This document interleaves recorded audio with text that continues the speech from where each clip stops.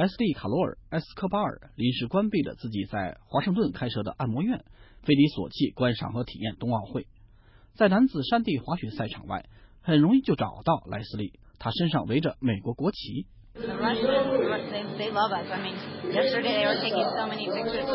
俄罗斯人对我们特别友好，昨天他们给我和不少其他美国人照了好多的照片，我的脸蛋感觉有点疼了，因为我们总是摆出微笑，照着照片足足有几千张。但是令他失望的是，他在山上预定的酒店被取消了，不得不在2小时以外接近黑海沿岸的地方找个住处。应该说一切都很棒，但是坦诚地说，我原以为组织方面会更加周全。来自北卡州的会计师泰勒·亚内尔身上也裹着美国国旗，在场外欢呼加油。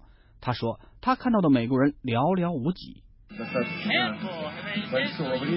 人数不多，有时一听到有人讲英语，我就会竖起耳朵，但很少，也就5个左右。问起美国观众很少的原因，他回答说，是这里离美国太远的缘故吧。我就先从夏洛特到亚特兰大，然后转机去纽约的肯尼迪机场，才飞来索契，奔波了大约30个小时。那么有没有因为对恐怖主义的担忧呢？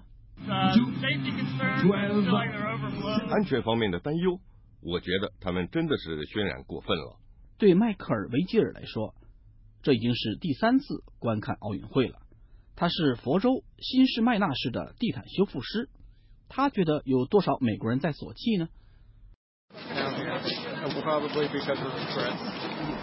少，真的少了，很可能是因为出现了威胁，安全威胁。那么他对待在家里的美国人有什么话要说呢？我过得很开心，玩得特别高兴。本尼·莱尔森来自加州的太浩湖镇，他身上没有裹着美国国旗，这是因为他是智利自由式滑雪项目的国家队教练。这位在落基山、阿尔卑斯山、安第斯山等滑过雪的专业人士认为，高加索的雪道如何呢？这座山叫罗萨库朵拉，即使不是我见到过的最好的山地，也是最好之一。他认为这里的雪道障碍设置的怎么样呢？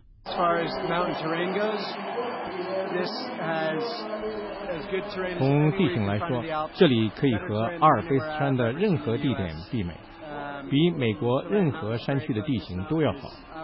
智利的山地已经很好了，但是看到这里，我感到出奇的惊讶。我没想到这里的地形是我见到过的最好的滑雪山地。对这些远道而来如同开拓者一般的美国人来说，他们得到的最大的回报就是发现新奇事物时的惊喜感。